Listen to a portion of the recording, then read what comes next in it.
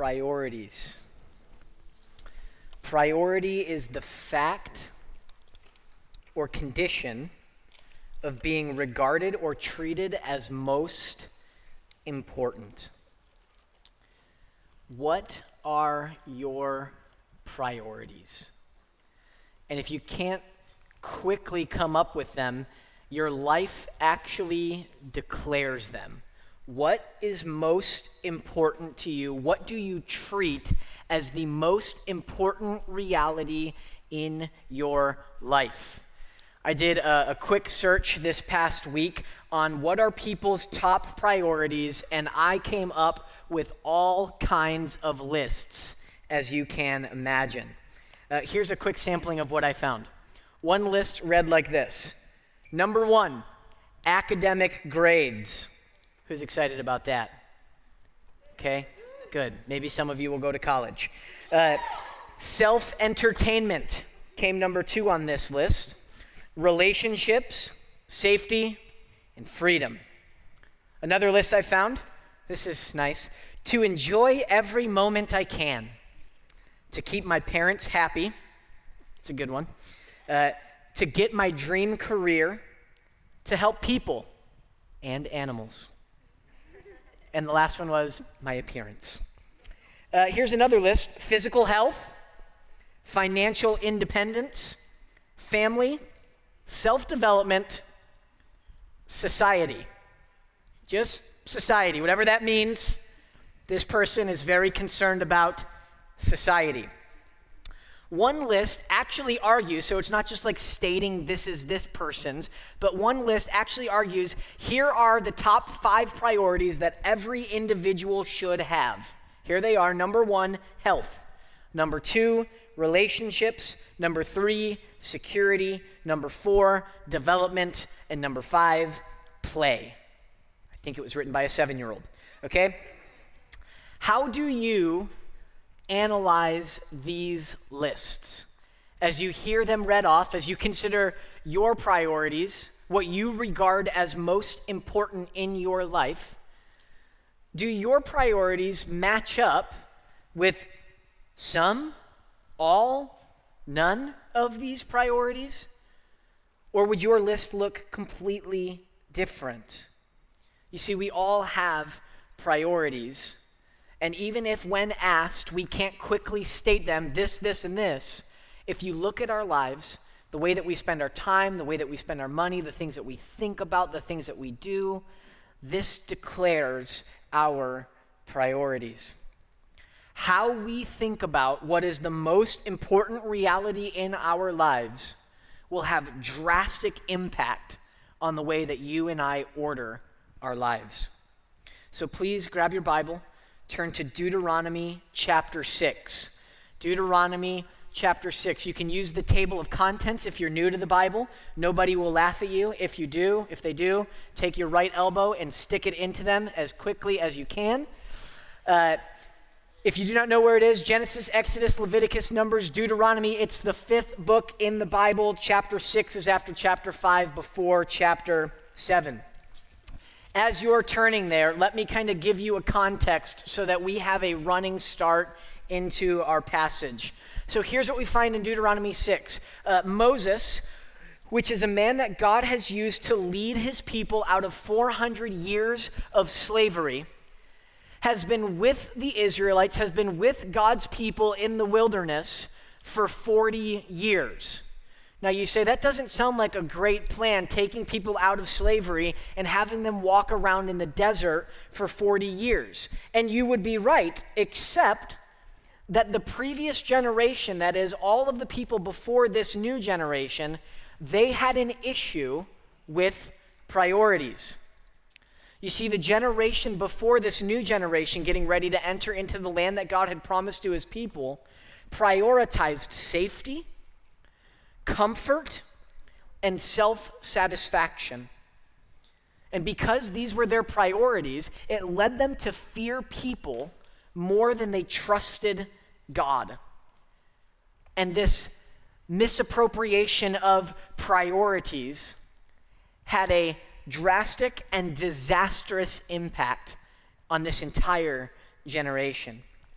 But now a new generation is standing on the brink of promise. They look out before them and they see this land that God had promised to them more than 430 years earlier. And as they're getting ready to enter into this land, Moses is reminding them of the priorities that they ought to have.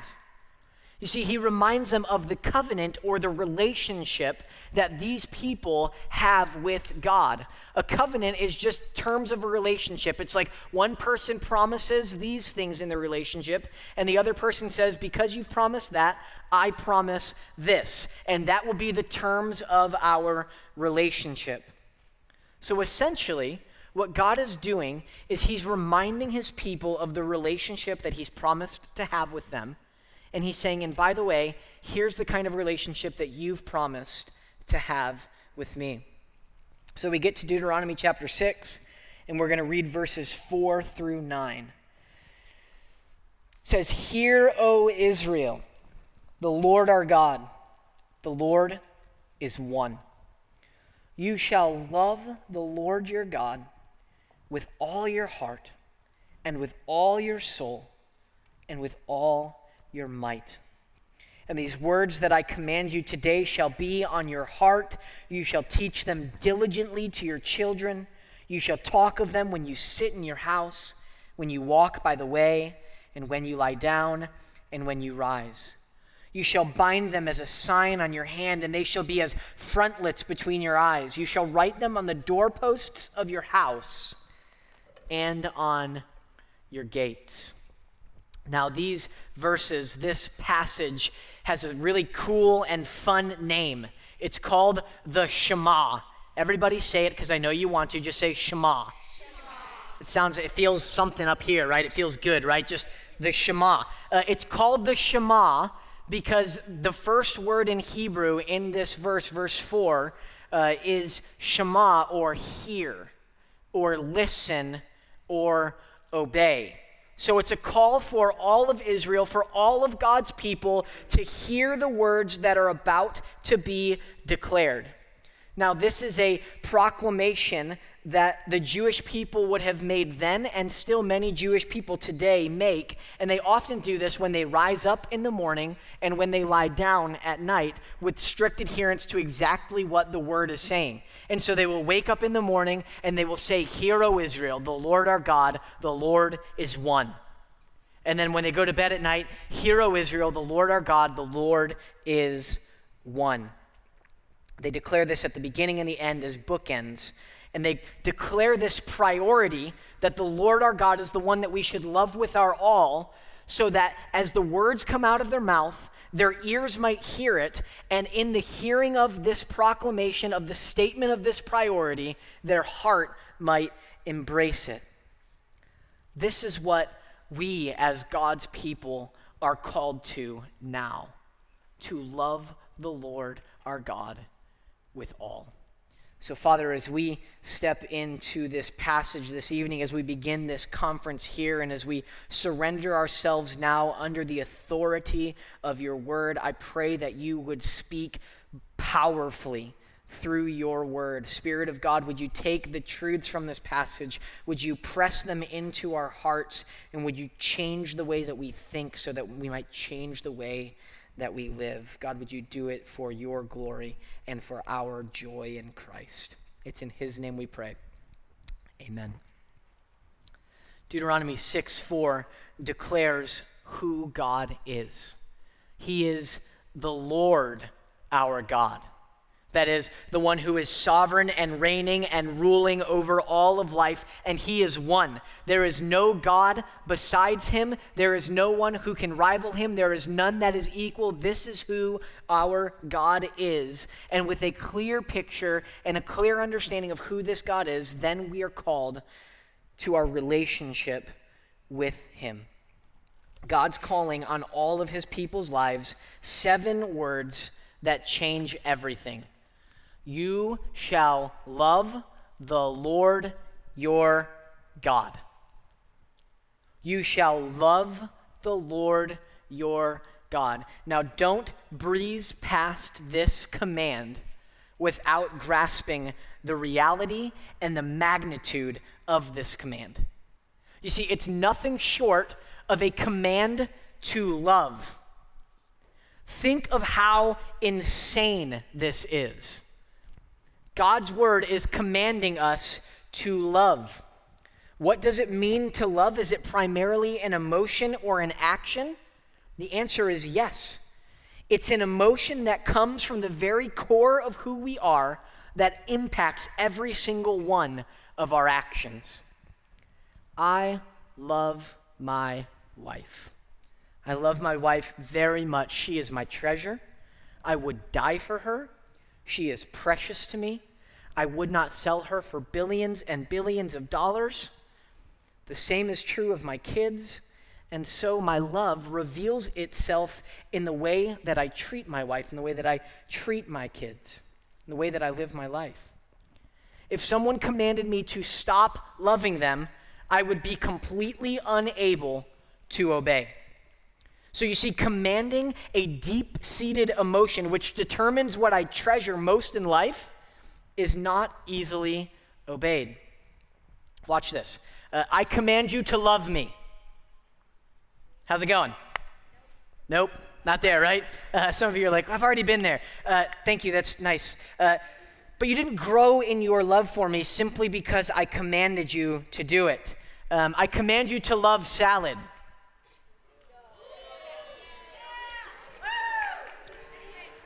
I command you to love golden doodles. This one's hard for me. My daughter, Everly, my in-laws, Katie's parents, they just got a cat recently named Astro.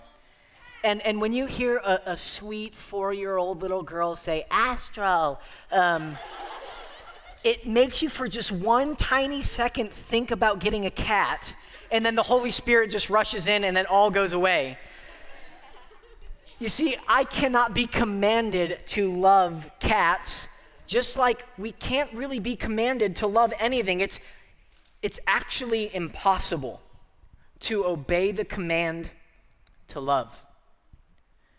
Think of how insane this is. This is the command for all of God's people. You are commanded to love the Lord your God. You see, because of this reality, it's actually been argued that love cannot be an emotion or an affection because you cannot command the emotions. But of course, the Lord of all of life, including our emotions, can command the emotions. In fact, the Bible is filled with commands about emotions. We're commanded to fear. We're commanded to be thankful. We're commanded to be compassionate. We're commanded to be earnest, to hope. All of these are emotions.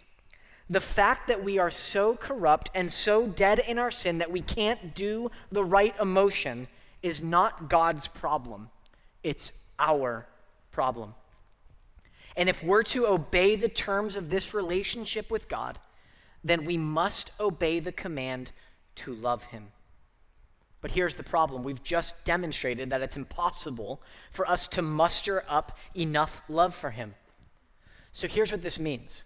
It means that something outside of us must act in such a powerful and decisive way so as to completely transform our entire being, including our emotions. That something outside of me must occur and act upon me in such a dramatic way that it actually changes what I treasure, what I value most. Our dead and stony hearts that are full of sin need to be removed and replaced with a new heart. Our dead and stony hearts that cannot love God, that cannot beat for the things of God, that cannot treasure God as we ought to treasure him, something must happen where that heart is removed and it's replaced with a heart that can love, that can beat for the things of God, that can treasure the things of God. This is the miracle of conversion. It's the miracle of the new birth. This is what the Bible talks about when we turn from our sin and trust in Jesus, that the great physician, the great surgeon actually comes in and he removes our heart of stone and he replaces it with a heart of flesh. We see it in Ezekiel 36. It's here on the screens. It says this, "And I will give you a new heart, and a new spirit I will put within you. I will remove the heart of stone from your flesh and give you a heart of flesh. And I'll put my spirit within you, and I will cause you to walk in my statutes and be careful to obey my rules." See the connections here. When you turn from your sin and you trust in Jesus, God gives you a new heart. Your dead and stony heart that is full of sin is removed. The heart that was unable to feel the things of God, unable to treasure God, unable to love God is removed and then replaced with a new heart, a heart that can love God, that can embrace God as our greatest treasure. One that enables us to walk in God's ways and to walk in obedience to his commands, even his command to love. So if you are to make your relationship with God your number one priority, it will not be because you muster up enough willpower. Your making God your number one priority requires a miracle, a supernatural, that is something that is above what is natural in this life, must happen in your life. And we can't conjure this up no matter how hard we try. God has to open our blind eyes, and he has to soften our stony hearts. And he has to cause the light of the gospel of Jesus Christ to shine into our lives in such a powerful way that we are no longer blinded to the love of God. But when the love of God is shining into our hearts, we can actually see. And then when we see the love that God has for us, we can respond to his love with love. This is what 1 John 4:19 says. It says, "We love because he first loved us." And so if you and I are to love the Lord our God, if you and I are to make God our number one priority, it must be by God himself revealing his love for us and enabling us to see it in such a way that it is beautiful and compelling and true, and then enabling us to embrace it in faith and turning from our sin. If you and I are to love God supremely, to treasure him above all else, then we must humble ourselves and we must cry out for God to do a radical, transforming work in our hearts. We must see the love of God in the person and work of Jesus Christ, and then the Spirit of God must enable us to respond to that love with love. So when we see these 7 words at the beginning of Deuteronomy chapter 6, verse 5, let's not breeze past them in self-sufficiency, in thinking that we can muster up love for God. But let's instead be humbled by this reality and cry out and ask the Lord to save us from our dead and stony and sinful hearts. And if he's already done that, then let's ask the Lord that he would, by the power of the Spirit, continue to root out sin and to make us slaves to righteousness and obedient to his commands, even the command to love. Deuteronomy 6:5 is not just a miraculous calling that requires the decisive work of God. It's a call to love the Lord our God, but it's a call to love the Lord our God with all. Look at the verse 5, please. It says, "You shall love the Lord your God with all your heart, all your soul, all your might." What does it mean to love the Lord our God with all? All heart, all soul, all might. To love the Lord our God with all our heart means to love God with everything that makes up my inner being. My heart, my emotions, my affections, my desires, my thoughts, my attitudes, all of it. When the Bible talks about the heart, it talks about it being the control center of our inner being, our inner person. And we are to love the Lord our God with all. Everything that comprises our inner being is to love the Lord our God. It has to begin here as the Spirit of God renovates our hearts. These are the parts of us that we don't have complete control over, but we can certainly influence based on what we feed our minds on. Friends, that's what the Think Conference is all about. It's about being transformed in our inner being and then seeing that transformation begin to radiate into every other sphere of our lives. That as we think about truth, as we know truth and learn truth and meditate on truth, and as we come to value truth and love truth and embrace truth, that it actually changes us at our very core, at our very identity, at the very base of who we are. We must immerse ourselves in the Word of God and feed our hearts and minds on the truth of God's Word. And as we ponder God's ways and as we see Him reveal Himself to us in His Word, our desires, our attitudes, our emotions, our thoughts change. You see, if I think I'm the most important person in the world, then everything that doesn't serve my satisfaction will cause me to complain, to get angry, or to be depressed. My heart can only be changed by the Spirit of God working through the Word of God, by the Spirit of God working through other people's lives in my life, and through the circumstances in my life. If I'm to love the Lord my God with all my heart, then the Spirit of God does this through the truth of God's Word. Second, we're to love the Lord our God with all our soul. To love the Lord our God with all our soul is to love God with our whole being. This includes our hearts, our brains, our emotions, our attitudes, our affections, our desires, our thoughts, but then it also includes our bodies and our actions and our reactions and our words. Our entire being is to love the Lord our God, including our heart and also our body, our actions, our reactions, and our words. Does the way I think about my body and use my body demonstrate that I love God? Am I obsessed with my body image because I want people to think a certain way about me? Does the way that I take care of my body demonstrate that I love God?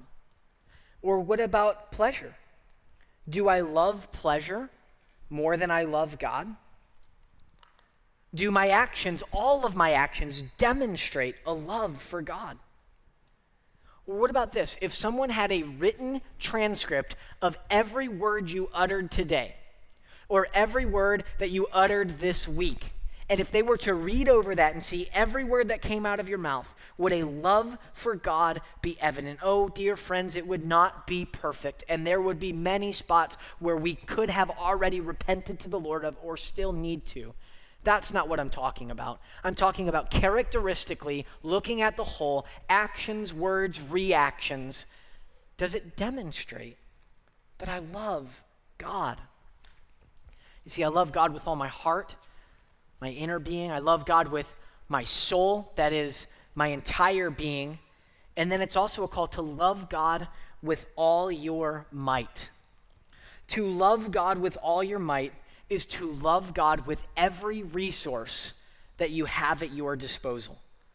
To love God with all your might is to love God with all of the substance of your life, all of your possessions, all of your relationships, all of your stuff, your phone, the things that you value, everything. Do you see these resources, these substances, as something to declare, I love God? And the way that you use these things, does it demonstrate that Jesus is my greatest treasure?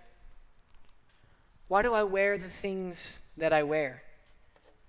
How much stuff do I actually need?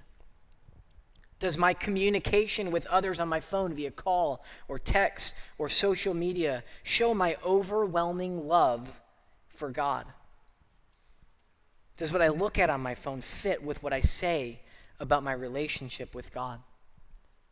You see, to love God with all your heart, all your soul, and all your might, this is the supreme command, and it is the first step in a Godward life. Verses 6 through 9 begin to show how obeying this command, having God as our supreme love, making our relationship with God the number one priority, impacts every sphere of our lives.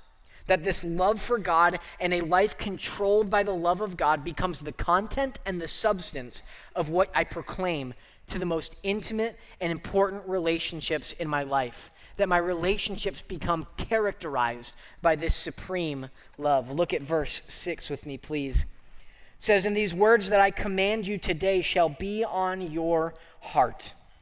You shall teach them diligently to your children, and you shall talk of them when you sit in your house, and when you walk by the way, and when you lie down, and when you rise." You see, loving God with my all is something that I should do all the time. Loving God with my all is something that I should do all the time. It's when I sit down, that is, when I'm not active, when I'm not caught up in the frenetic activity of the day, when I'm not engaging myself with all the things that are going on. When I'm just simply being, my being should be consumed with a passionate love for God. It says, "And when you walk on the way," that is, when you go throughout the normal course of your day, as you're engaging yourself in the normal activities that you do, in the different responsibilities that God has sovereignly entrusted to you at this time in your life, are those all consumed with your passionate love for God? And is each of those interactions marked by a love for the Lord? It says, "When I lie down," that is, at night when I go to sleep and as I consider my day and I run my day through this lens of, has everything that I've done today been done in the love of God and for the love of God? And even as I lay here in my bed, will I end my day loving the Lord my God by declaring to the Lord how great and how wonderful and how faithful he's been this day? And then when I rise up the next morning, do I rise up in the love of God? Do I rise up consumed with a singular priority to love God with this day that he's given me? So that all of my time from when I rise to when I lie down, whether I'm being or whether I'm going, is characterized by my love for God. Look at verse 8, please. It says, "And you shall bind them as a sign on your hand, and they shall be as frontlets between your eyes." You see, our allegiance to God ought to govern the nature of all of our actions. So when it says putting them as a sign on your hand, have you ever just written something on your hand at school because you didn't want to forget it?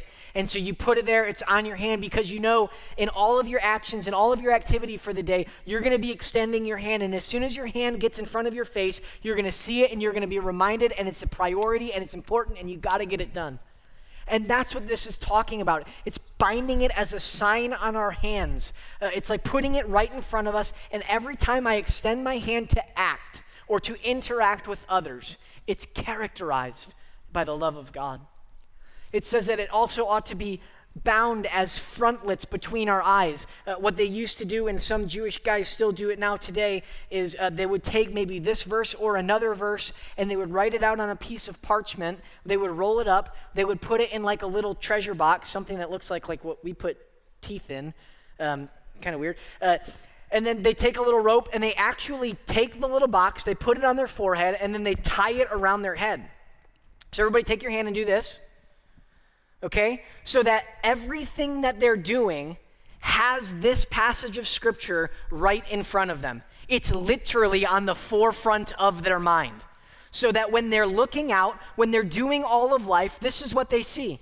And they see it right in front of them so that everything is characterized by their love for God. And what Moses is saying and what God is commanding is that our love for the Lord ought to be like frontlets between our eyes. That it ought to be right here, right in front of us, the very first thing that we run every interaction through that lens. See, I love God with my all the time, and in all things. Finally, verse 9 says, "You shall write them on the doorposts of your house and on your gates." That is, that my love for God with my all should permeate every sphere of my life. That I should love God with my all in all places. It says on the doorposts of your house. That is, in private. When no one else is looking, when you're in the privacy of your own home or the privacy of your own room or the privacy of your own cell phone or the privacy of whatever, does that declare, I love God? And then it says, and you should also write it on the city gates. That is, in the midst of the community, in the midst of all the people, no matter what, whether I'm at church, whether I'm at school, whether I'm at home, in every place, my life should be characterized by an all-consuming love for God. This passage here in Deuteronomy chapter 6 is calling us to a life-encompassing, community-embracing, and exclusive commitment that makes my life radically God-centered. Radically God-centered. That everything that I have, and everything that I am, in every setting that I'm in, at every time should exclaim, "This is my God. I love Jesus, and God is my everything."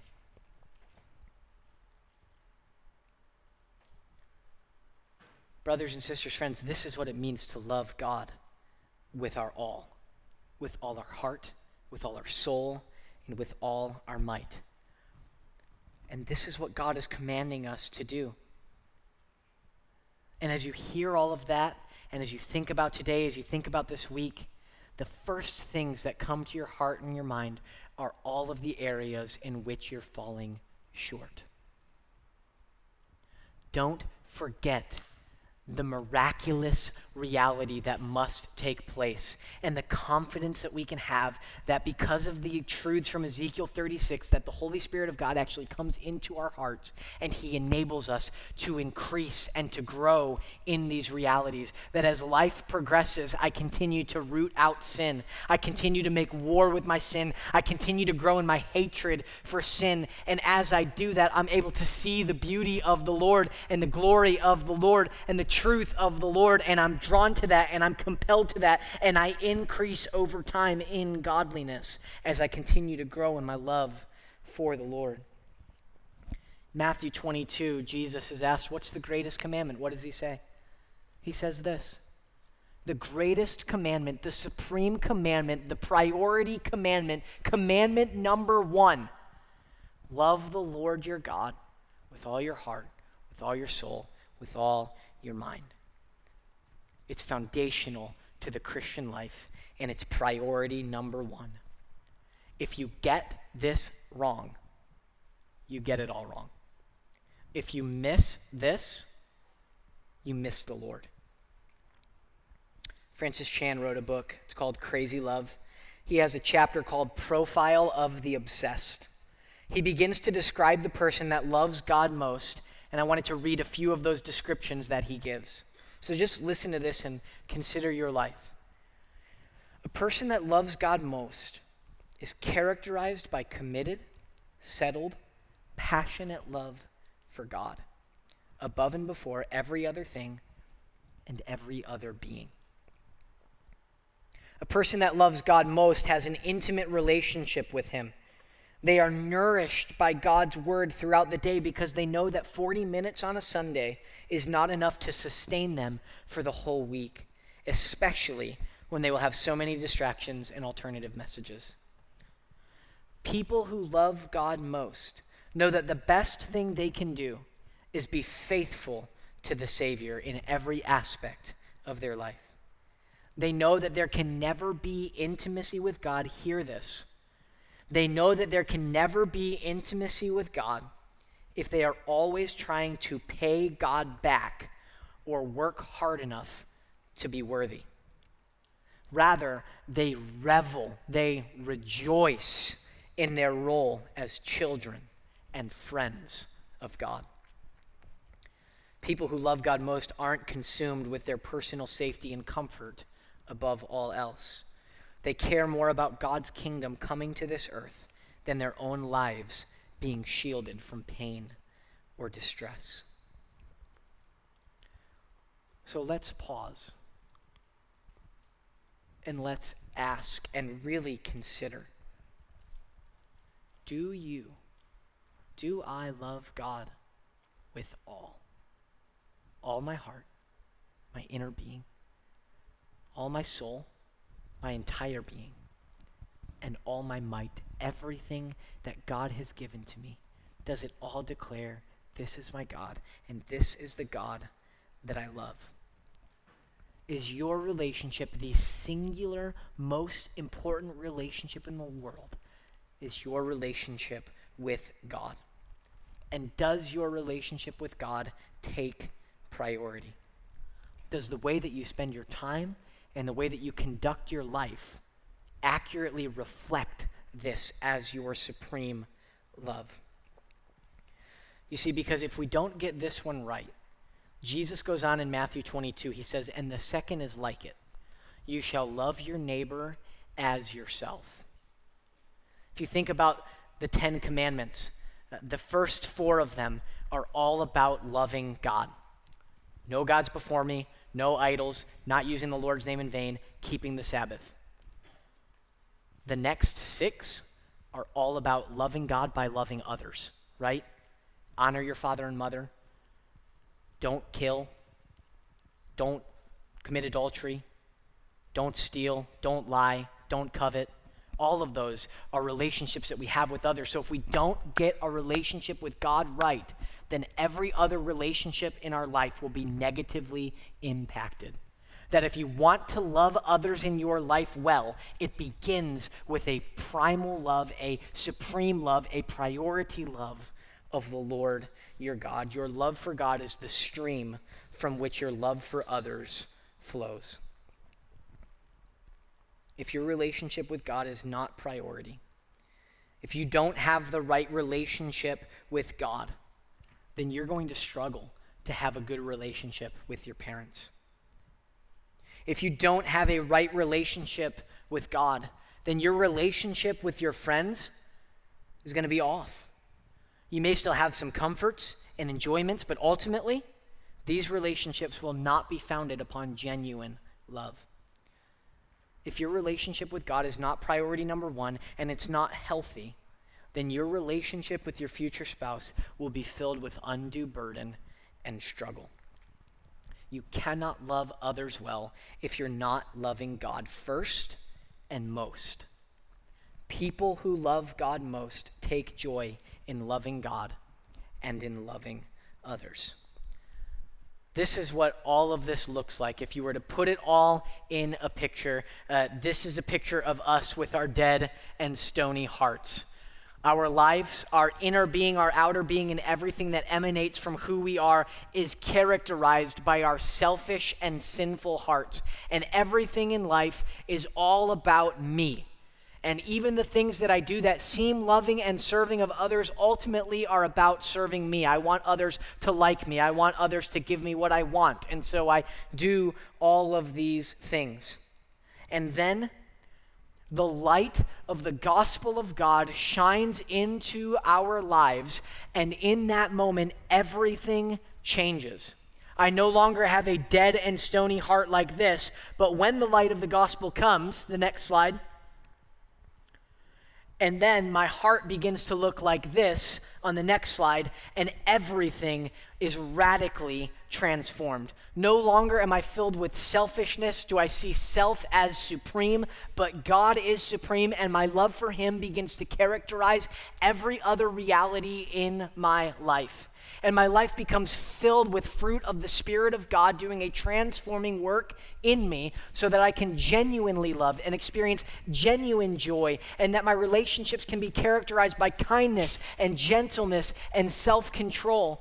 that goodness would be flowing forth from me into the lives of others. And this cannot happen unless the Spirit of God does it in us decisively at conversion and then throughout the rest of our lives through the process of sanctification.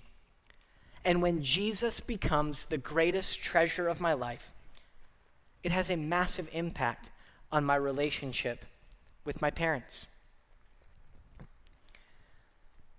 And so as I walk by the way, and as I sit, and as I rise up, and as I lie down, and as I interact with my parents, everything changes. I'm able to love my parents as I ought to. I'm able to obey my parents with genuine joy. I'm able to have humility with my parents and learn from them and listen to them. My relationship changes with my friends.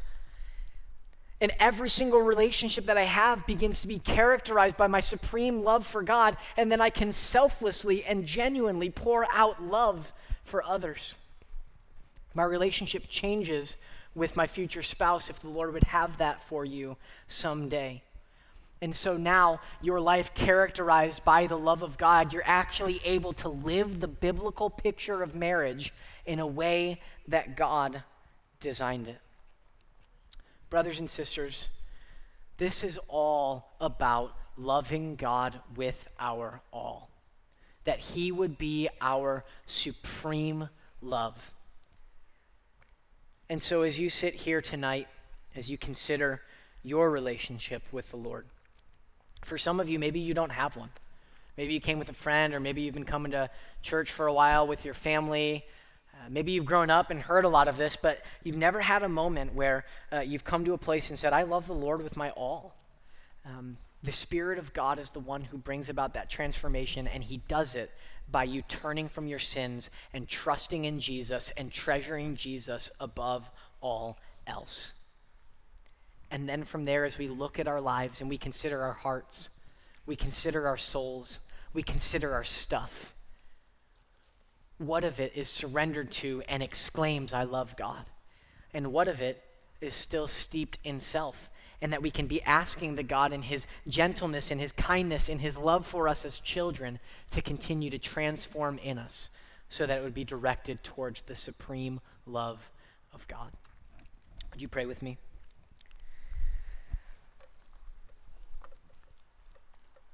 Father, we recognize that this call on our lives to love you with our all is a massive and magnificent command.